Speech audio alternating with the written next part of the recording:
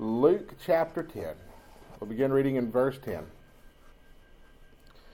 But whenever you enter a town and they do not receive you, go into its streets and say, even the dust of your town that clings to our feet we wipe off against you. Nevertheless know this, that the kingdom of God has come near. I tell you, it will be more bearable on that day for Sodom than for that town. Woe to you, Chorazin! Woe to you, Bethsaida! For if the mighty works done in you had been done in Tyre and Sidon, they would have repented long ago, sitting in sackcloth and ashes. But it will be more bearable in the judgment for Tyre and Sidon than for you. And you, Capernaum, will you be exalted to heaven? You shall be brought down to Hades. The one who hears you hears me, and the one who rejects you rejects me, and the one who rejects me rejects him who sent me.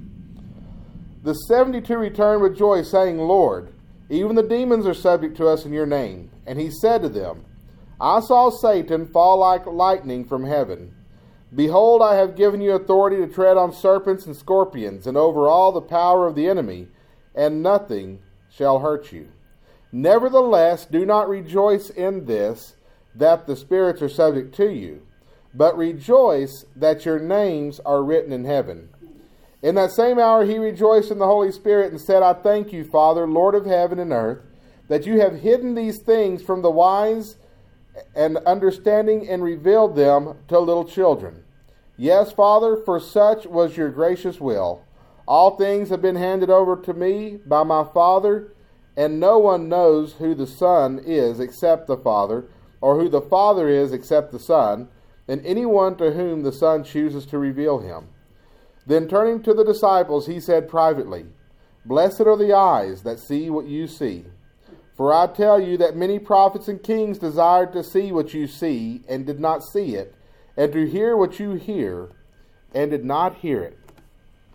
Luke is confirming our faith. That's the goal of the book of Luke. You read in the opening verses of the book of Luke, he is addressing a man named Theophilus, and he is putting together an entire account of the life and teachings of Jesus Christ, and sending this to Theophilus for the purpose of confirming Theophilus' faith. Now, there's a lot of debate. Did Theophilus was that a real guy or was that a pseudonym? It doesn't matter. The point of the book of Luke is to confirm our faith by telling us everything that can possibly be told to us about Jesus. Everything that Luke could put together under the inspiration of the Holy Spirit, he put it together about Jesus for the purpose of confirming our faith. We don't know everything that Jesus ever did, because John wrote that if you wrote down everything Jesus did, the world could not contain the volumes of books that would be written about Jesus. Amen. Over the past few months, as we have studied through the book of Luke, we have examined Luke's teaching of the gospel and Luke's teaching of the grace of our Lord Jesus Christ. And we have learned that it was Jesus who came seeking us. It was Jesus who came seeking to save us. That Jesus came into the world to save sinners, and this goes right along with 1 Timothy 1:15, to save sinners of whom I am chief. I'm the chief sinner. I'm the worst sinner. But the Lord even came to save me. You say, Leland, you're being kind of bold. That was the words of the Apostle Paul. He came to redeem us. He came to save us. And over the past several months, as we have studied our way through the book of Luke, we have seen that the love of Christ and His grace have been front and center, and everything has been built around the gospel. How Jesus Christ died for our sins, according to the Scriptures, that He was buried and that He rose again the third day, giving us eternal life, according to the Scriptures. And we have talked about how Jesus loves us. We have talked about what Jesus has done for us. We have talked about the grace of the Lord. We have talked about redemption. We have talked about salvation and all the great things that Jesus has done for us. Amen. But what if we don't want it? Or what if we take it for granted? What then? Jesus addresses that in this passage. Title of our sermon this morning is The Price of Rejection. If we neglect so great a salvation, what do we have to look forward to? That's right. In this passage, Jesus pronounces judgment on the people in the cities that reject Him and His gospel. I want you to understand something. Our default position in God is being lost. Our default position in the Lord is judgment, is guilt, is conviction, is wrath, is punishment. That's the default. If you have ever worked with computers or you have ever worked with spreadsheets where there's a yes-no answer, 0 is no, 1 is yes. 0 is the default. If this particular piece of data has this added feature, you put a 1 for yes, right? Our default is 0. With Christ, we are 1. Rejecting and that's where we start out. But rejecting the gospel is even worse. Because the more you know, y'all ever watch NBC, those little PSAs that do the little star shooting across the screen, the more you know. The more you know, the more you have been taught, the more you have been told, the more you have been warned, the more accountable the Lord holds you for this decision. Amen. Rejecting the gospel, the more you reject, the worse the judgment. And that's what Jesus is saying here. In this passage, we are going to learn 3 things. First, we are going to learn that the kingdom has come near. And we're going to talk about what that means. The kingdom has come near. Second thing we are going to look at is the consequences of rejecting the Lord, of rejecting the gospel. And you say, Leland, nobody here is rejecting the gospel. Well, maybe you're not. Maybe everyone is saved. Are you taking it for granted? There's a consequence for that too. And finally, we're going to look at the blessings of salvation. So first, I want to look at the fact that the kingdom has come near. We look in verses 10, and we join this passage mid-thought, mid-event, mid-conversation. And so in verse 10, we need to keep in mind that Jesus is the one talking here. He says, "But wherever you enter a town, and they do not receive you, go into its streets and say, even the dust of your town that clings to our feet we wipe off against you. Nevertheless, know this, that the kingdom of God has come near." Jesus is telling the disciples how to handle the rejection of the ministry. They have been sent into the towns, into the villages, into the cities, and what they have been sent to do is they have been sent to prepare those towns to receive Jesus. Jesus was going to those towns. He was going to those towns to preach the gospel of the kingdom, to heal and to save. That's why he was going to those towns. And the disciples were sent to preach his gospel, to preach his message, to prepare the people to meet Jesus. And we had a pretty good study on that, I think, last week when we were talking about our job is to do the same, to prepare people to meet Jesus, okay? That's what they were sent to do, but Jesus also knew that they would run into towns that would reject him, especially when they went through the regions of Samaria. And so he's telling them how to handle these situations. The statement that he gives that we're wiping the dust off of our feet against you, know this, that the kingdom of God has come near. That is a warning of the judgment to come. Yes. The kingdom has come near. This is your opportunity. This is your moment. The kingdom has come near. The statement also reminded that the kingdom was coming. The kingdom was coming. It reminded the people that they had the opportunity to see and to hear Jesus. Can you imagine that? To see and to hear Jesus. What would it be like to hear the voice of Jesus, to hear Jesus himself talk, to hear Jesus himself teach? What would that be? I mean, wouldn't that be an interesting experience? I remember a few years back, the Pregnancy Care Center of Brownwood invited Tim Tebow to come speak at the Coliseum. And that place was packed to hear Tim Tebow. You know, what if a greater than Tebow came? And it was actually Jesus. I don't think we have a facility. I would hope that we don't have a facility in Brown County big enough to hold the people. I would hope that we would not be that town that would say, no thanks, keep going on. But a lot of towns in Jesus' day were doing that. Yes. These cities had this amazing opportunity to see and hear Jesus, but they refused. They rejected. They were given a chance to hear firsthand his teaching, his gospel, to receive his healing, but they refused. And so what Jesus says is the kingdom has come near to you. The gospel has been brought to you. Salvation, redemption, it has been brought to you, but you refused. And when you refuse, what do you have to look forward to? But condemnation. That is Hebrews chapter 10. That there remains no more sacrifice for sin, but a fearful looking forward to of the condemnation of wrath and judgment. They chose, by rejecting Jesus, they chose condemnation. And just as the kingdom came near to them, it has come near to us. Yes. We have a lot of problems in the world today. You know, COVID, politics, war, economy, inflation, gas prices. The stores are actually running out of things that we're used to having them on the shelf all the time. And we got problems, right? And then there's our personal problems, and those always pop up. Yeah. But in spite of all these problems, do you realize how great a time we live in? How privileged we are in this day and time? I always talk to y'all about how you can drive through the Taco Bell drive-thru in 5 minutes and get a taco. I mean, previous generations have had to work all day to eat. You know, the food prep took hours, and we, you know, okay, maybe not 5 minutes, Brother Jim. The line's a little bit longer. Sometimes it's 15 or 20. Still, that's a lot more convenient than they had 200 years ago, okay? I always talk about that, but that's silly stuff. That's stupid stuff, okay? I mean, everybody loves tacos. We don't have to talk about that. Do y'all realize that we live in a time where we can read the Bible, Old Testament, New Testament, Genesis to Revelation. We can see the promises that God made about the Christ and about the Messiah in the Old Testament, and we can read the New Testament and see where Jesus fulfilled them. We have that full understanding. And we'll talk about this in a second, but in the Old Testament, when they're reading the Messianic prophecies of the book of Isaiah, or they're looking in the Psalms, or they're looking at the prophecies of Jeremiah or Ezekiel, they're trying to make sense of all this.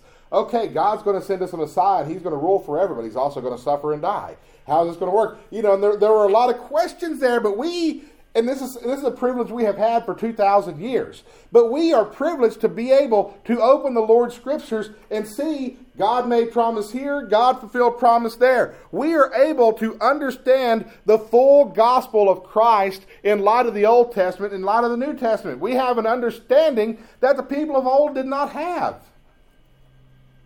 We are able to see in Scripture the prophecies of Christ being fulfilled. Jesus told the disciples in verse 24, "Many prophets and kings desired to see what you see and did not see it, and hear what you hear and did not hear it." Many prophets, and we think of Elijah, you know, we kind of picture him as in old dirty clothes, because being a prophet in those days didn't pay you enough to shop at the Gap. Do people still shop at the Gap? That is such a 1990s reference. You know, I mean, Elijah's running around in Goodwill clothes. Okay, that's nice. But Jesus had kings. People who were on the higher end of society. Kings wanted to see what the disciples were seeing and hear what the disciples were hearing, and were not able to. The disciples had an amazing privilege. The answers and understanding that you may take for granted. In Old Testament times, they longed for it. 1 Peter 1, verses 10 through 11, concerning the salvation, the prophets who prophesied about the grace that was to be yours searched and inquired carefully, inquiring what person or time the Spirit of Christ was on them, was indicating when he predicted the sufferings of Christ and the subsequent glories. Again, Messiah is coming. Messiah is going to end suffering. Messiah is going to establish his kingdom, and things are going to be good forever. Messiah is going to die. Messiah is going to suffer for the sins of the people. He's going to be rejected. How does this work? Who is this guy? There is even a theory that there were two Messiahs. A Messiah ben Judah, that's your conquering, make the world a better place Messiah. Messiah ben Joseph, he's the suffering Messiah, the redemptive Messiah.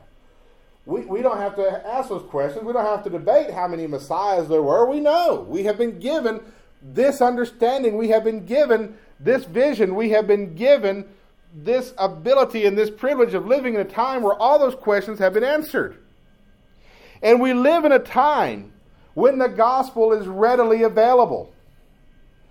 There is an abundance of Bibles. They're everywhere. Stores that sell alcohol sell Bibles. Think about that. Think about that for a second. You can go to Walmart and buy a case of beer and a Bible and check out at the same register. I'm not saying the beer is a good thing, guys.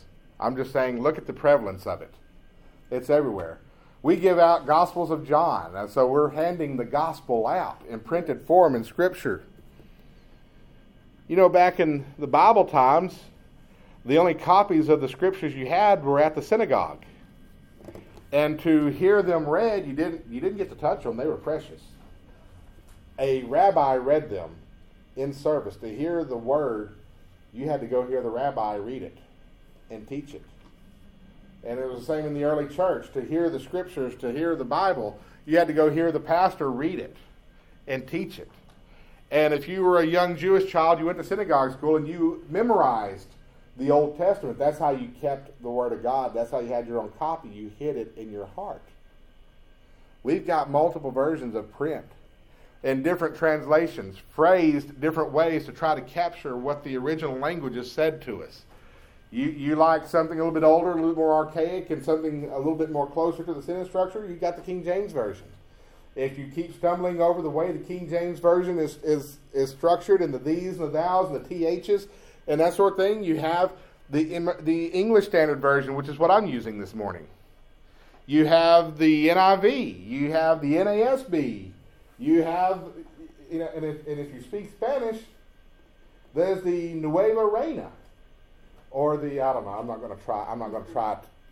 I've been told I should not try to speak Spanish, Miss Rosemary. We had a Spanish-speaking customer come into the office one day, and I asked her if she would like a drink. Because, if you come into our office, we'll give you a Coke or a Dr. Pepper or something. But I knew she only spoke Spanish, so I said, "¿Quieres bebida?" And she said, "I'm sorry, I don't speak English." That's how bad my Spanish is, okay? I shouldn't do it. We got the abundance of Bibles. We have the abundance of teaching. You can listen to just about any Bible teacher in the entire world. You can turn on KHCB or KHBW 91.7, and some of the best preachers in the world have radio shows on that station. You can listen to them one right after the other. If you live in some of the cities where some of these great teachers are based, you can go from church to church, so they have multiple services. You can catch the 8 a.m. at First Baptist Dallas. You can catch the 9:30 a.m. at the other church. And you can literally go to 2 or 3 church services and hear from 2 or 3 really good Bible teachers. But now we have the internet. And so you don't even have to be a famous Bible teacher to be on the internet. And just about every preacher is live streaming their sermons on Facebook. We don't do that because my cell phone doesn't work. We record a podcast and upload it that way. You can do that. You have a home church back in Puxatawney, Pennsylvania, chances are they're live streaming. You can go watch their services and hear you can listen to just about any teacher in the world today. And they don't even have to be stateside. You can go international with this. There's an abundance of teaching. There's books galore, entire bookstores full of books about Christian theology and doctrine. We have the records of great teachers from bygone eras. I have a Charles Spurgeon study Bible in which contains the handwritten notes of Charles Spurgeon and some of his handwritten sermons. And so I can read sermon Spurgeon notes. I've only stolen one of them. Okay? But you can read what Spurgeon wrote in his sermons. We have accessibility via internet, TV, radio, blogs. The gospel is being preached through the entire world. Rachel got stuck in the sandbox in Thailand. Phuket. It's an island. And if you come in as a foreigner, they put you in Phuket for 2 weeks to quarantine you there to make sure you don't have COVID, and then you can freely move about the country. Except they closed the country while she was quarantined in Phuket, which is why she's coming home early. While she's there, she's stuck in a hotel. We didn't send her to Thailand to stay in a hotel for 2 weeks. She's really feeling guilty about being stuck in this hotel. I said, "Baby, just read your Bible. Let this time be time you grow closer to the Lord. And maybe share some scripture to encourage some folks." I said, because the people who helped get you to Thailand, they want to see God moving in you as much as they want to see what you're going to do in Thailand. Amen. And so she does this video presentation on Facebook, including PowerPoints of the book of Ephesians. I want to share this with you. You may just be fascinated with what Rachel came up with. I mean, I can sit here in the States and listen to my daughter teach the Bible out of Phuket, Thailand. It's a treasure. It's a treasure. And what do we do with this treasure? Do we believe it? Do we let it build our faith? Or do we reject it? Or do we take it for granted? The kingdom has come near to us. The Lord has made things freely available to us. All the wisdom and knowledge and spiritual understanding, He has opened the doors. We may not understand everything that is written in the Scripture, but everything there is to be understood in the Scripture is freely available to us. What do we do with it? There's a consequence to rejecting it. In verse 12, Jesus said, I tell you, it will be more bearable on that day for Sodom than for that town. Do y'all realize how strong a statement that is? If you were a Jew living in the time of Jesus, listening to Jesus teach, Sodom would have been the embodiment of the most evil you could possibly be. Think about the worst evil you can imagine on this planet right now. The worst person, the worst city, the worst place, the worst event to ever happen in your mind that you can conceive. Okay? That's as bad as it gets. And for those first century Christians, Sodom was as bad as it got. It's a town that was the epitome of evil, of sinfulness, of godlessness. It's a town that God literally destroyed with fire and brimstone. We're talking about, he's really preaching fire and brimstone today. Sodom actually experienced fire and brimstone. You know, we get up there and we tell you, go in there, sin no more, and when people get their feelings hurt, you don't have balls of sulfur being thrown at you, okay? God's been gracious to us. He destroyed the town with fire and brimstone. Lot's wife. The angel tells Lot and his family, all right, now y'all head for the hills and do not look back. And they're heading for the hills, and this had to be a frightening experience because you're hearing the explosions, you're hearing the impacts, you're hearing the screams behind you. But the angel of the Lord said, do not look back. Lot's wife turns and looks back, and the Bible says she was turned to a pillar of salt. You're like, that's pretty kind of harsh. I mean, maybe she was just curious. She wasn't turned to a pillar of salt because she was curious. That's where her heart was. She wasn't looking back because she thought she was looking at divine judgment or a divine fireworks show. She was looking back at what she lost. The Apostle Paul said that he lost all those things to gain Christ. But she didn't feel like she was gaining anything. That's why she was turned to a pillar of salt. Sodom was located where the Dead Sea is located now. That's how God feels about the sin of Sodom. That not only did He destroy it and then flood it to a sea that it can never be inhabited again, but the sea is unable to support life. That's why it's called the Dead Sea. And if I'm not mistaken, it's the lowest elevation in the world. It's actually below sea level.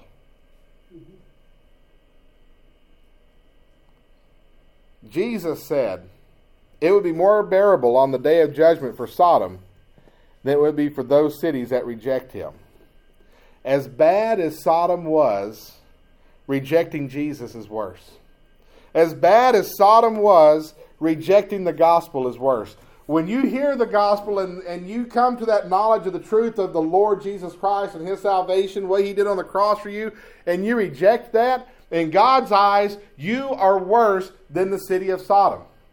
And He is going to judge you worse than He judged the city of Sodom.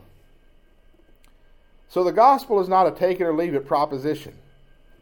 The NFL could come to me tomorrow. Jerry Jones calls me up and says, Leland, I've decided I don't know what I'm doing running this franchise. And I'd say, amen. And he'd say, I need a good general manager. Can you take the job? I'll offer you $5 million a season. I can take that offer. Or I can say, Jerry, I'm really happy here at Life Point. Thank you for the offer.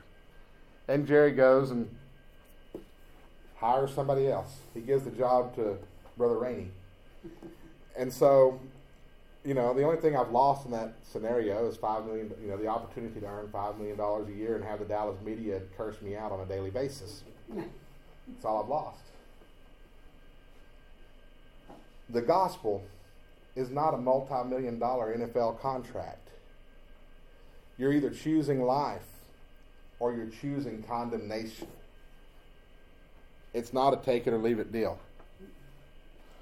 In verses 13 through 15, Jesus is addressing the cities of Galilee. He says, "Woe unto you, Chorazin! Woe unto you, Bethsaida! For if the mighty works done in you had been done in Tyre and Sidon, they would have repented long ago, sitting in sackcloth and ashes.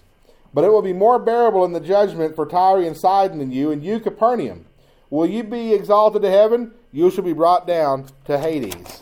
These cities that Jesus listed had front row seats to his earthly ministry. Capernaum was his headquarters. It's where he operated out of most of the time.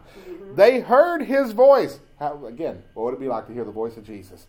They heard his voice. They heard his teachings. They saw the miracles. They saw the miracles. The people of Samaria, the Samaritan woman by the well, she didn't see the miracles of Jesus. All he did was tell her everything she ever did. You may consider that miraculous. But she ran into town, and she told the people of the town, "Come see a man who told me everything I ever did."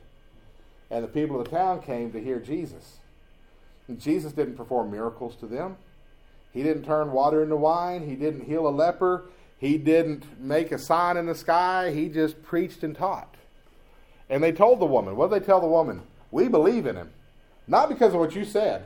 That poor lady couldn't catch a break. Everybody's still piling on her, even after this amazing redemptive experience she's had. They're saying, "We believe him, not because of what you said, but because we've heard him for ourselves." They took Jesus at his word. The Jews hated the Samaritans. The Samaritans were like awful. But yet these awful Samaritans are believing Jesus at his word. You think they were special to him? Capernaum saw Jesus perform miracles. The multitudes from these cities went out to meet Jesus in the wilderness. He fed them miraculously with loaves and fishes. He healed lepers. He healed the cripple. He made the blind to see. He made the deaf to hear, the mute to speak. And these, by the way, were prophecies about what the Messiah would do. They didn't believe him. They didn't believe him. They saw the miracles, yet they rejected him. And even though he doesn't list Nazareth here, and that was his hometown, Nazareth tried to kill him. And all he did was read the first few verses of Isaiah 61 and say, "Today these verses are fulfilled in your ears." They tried to throw him off a cliff for that. They tried to kill him. Since they had witnessed his ministry and rejected him, their judgment would be worse than that of the cities that rejected him without having seen or heard him. It follows that those who have heard the gospel preached, and those who have heard the gospel preached multiple times, and have had access to the volumes of teaching, preaching, and scriptures that we have previously mentioned, it follows that those who have had this level of exposure to the gospel, yet who have rejected the gospel, will face a harsher judgment than those who did not. The grace of the Lord is that the clock has not run out on you yet. You can still repent and believe. Mm-hmm. Do not reject the gospel. That's right. But if you accept the gospel, if you believe in Jesus, you trust him as your Savior, let me tell you, there are blessings to salvation. Amen. In verse 19, Jesus says, "Behold, I have given you authority to tread on serpents and scorpions and over all the power of the enemy, and nothing shall hurt you." These disciples, they were able to cast out demons. The disciples, demons were always something scary to the people, but all of a sudden the disciples could walk up to a demon-possessed person and say, "Come out of her, come out of him." And the demon had to come out. The demon had to bind them. How cool is that, right? To be able to speak the word, lay hands on, and to heal. They had all these powers, and they're telling Jesus, we were able to cast out devils, we were able to do miracles, we were able to do stuff just like you do. And Jesus says, "I saw Satan when he fell like lightning from heaven." Let's talk about the power of God. His biggest enemy, Satan, has zero power against him or even in comparison to him. God actually gets to boss Satan around. That's the power of God. Mm-hmm. And Jesus tells the disciples, I have given you authority to tread on serpents and scorpions. That means that as the disciples were doing the work of Jesus, they didn't have to worry about that accident that could claim their life, that snake bite. Y'all ever get scared of snake bite? I don't like snakes. Now, I know people are afraid of spiders. There's only one spider that scares me, and that's the camel spider. And it don't live here. All right? That's something you run into when you're in Iraq or in the Middle East. It's a spider that what it does, it gets you when you're asleep. And it sticks you with one little tentacle, and that numbs your pain, and then it starts munching on you, and you don't know you're being eaten because it's numbed you.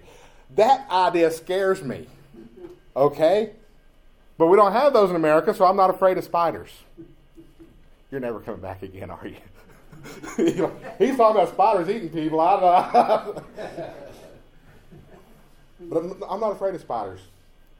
Scorpions, I'm respectful to them. I'm like, okay, you stay over there.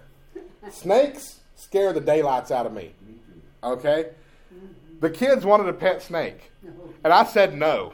But Dad, it'll be in an aquarium. I know you kids, your pets always have a way of escaping. And then I've got a snake loose in the house. And then where am I? I can't go home now. We have to burn the house down. They got a pet frog one day. They caught it outside. They put it in this little aquarium.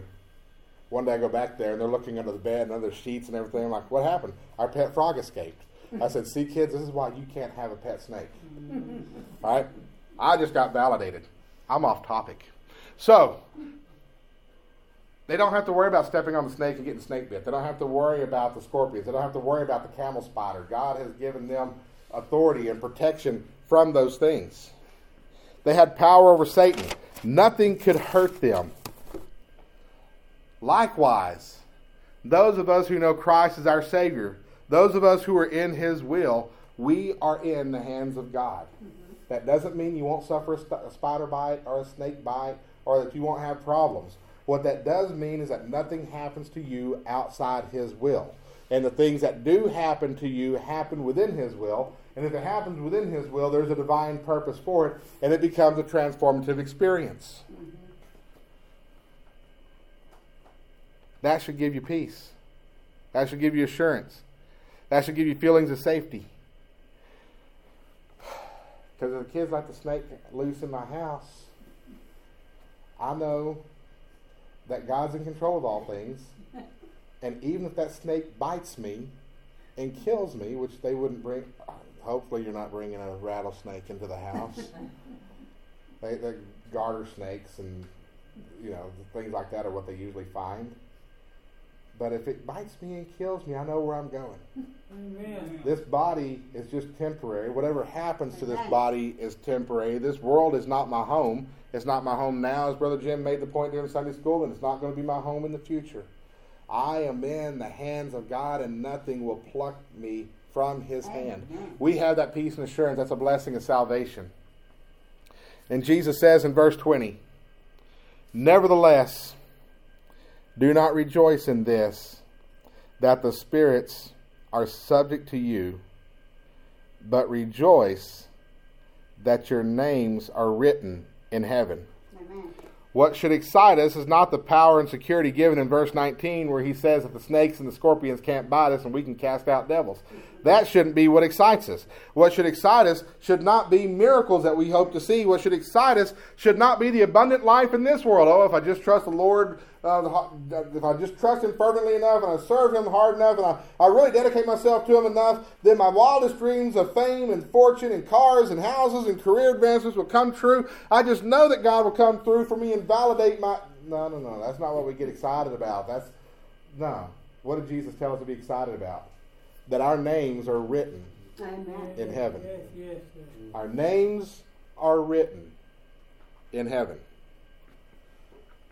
We have eternal life there. Yes. This life, it's all about transformation. It's all about teaching. It's all about us learning who Jesus is, who God is, who we are. And the suffering is part of the transformation. That's what God uses to transform us into the people He intended on us being. Yes. The blessings are to remind us how good He is. And also the blessings are to give us an opportunity to take something and to use it for His honor and His glory. What should excite us? That our names are written in heaven. Amen. I keep telling y'all, I think the reason churches are dying and the reason that Christianity is becoming less relevant in our society is that we've abandoned the gospel, and I believe that. You know what else we've abandoned? The idea of heaven. Yes. Mm-hmm. How much do we talk about that? Not a lot. At least not in my circle. Y'all are probably better than me. But in my circle, we don't talk about that a lot. The Heavenly Highway hymns. We don't have that hymnal. A lot of churches put it down. We just never bought it. We've never had it. But a lot of churches put it down because they feel like all the songs are about dying and going to heaven. It's like a big funeral book, Brother Leland. But it's reminding you that you have a home in heaven. Amen. That your name's written there. Amen. Why would you not want to look forward to that? A mansion over the hilltop. Why would you not want to look forward to that? Seeing Jesus. I keep telling you, what it would be like to hear His voice. What if we could hear His voice? You know what? One day we're going to hear His voice. And we're going to see Him. Amen. Face to face, in person. Amen. And there's not going to be any camel spiders there. Well, maybe. Because there are animals in heaven and the lion will lay down next to the lamb. So if there are camel spiders, it's not going to bite me. I'm okay with it then. I'm okay with it then. Our names are written in heaven. Yes, amen. We go to this passage. I told y'all last week y'all were going to hear me preach as close to a fire and brimstone sermon as you've heard me preach in a while. I guess I kind of missed that mark. But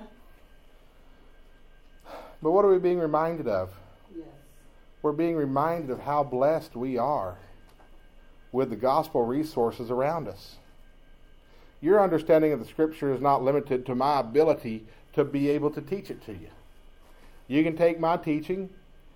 You can listen to men who have passed away. You can listen to Adrian Rogers and J. Vernon McGee, and you can gain a fuller understanding. The kingdom has come near to us. We're blessed. Let us not reject that, and let us not take it for granted. But let us rejoice if you know the Lord is your Savior. Yes. Let us rejoice Amen. that your name is written in heaven. Yes.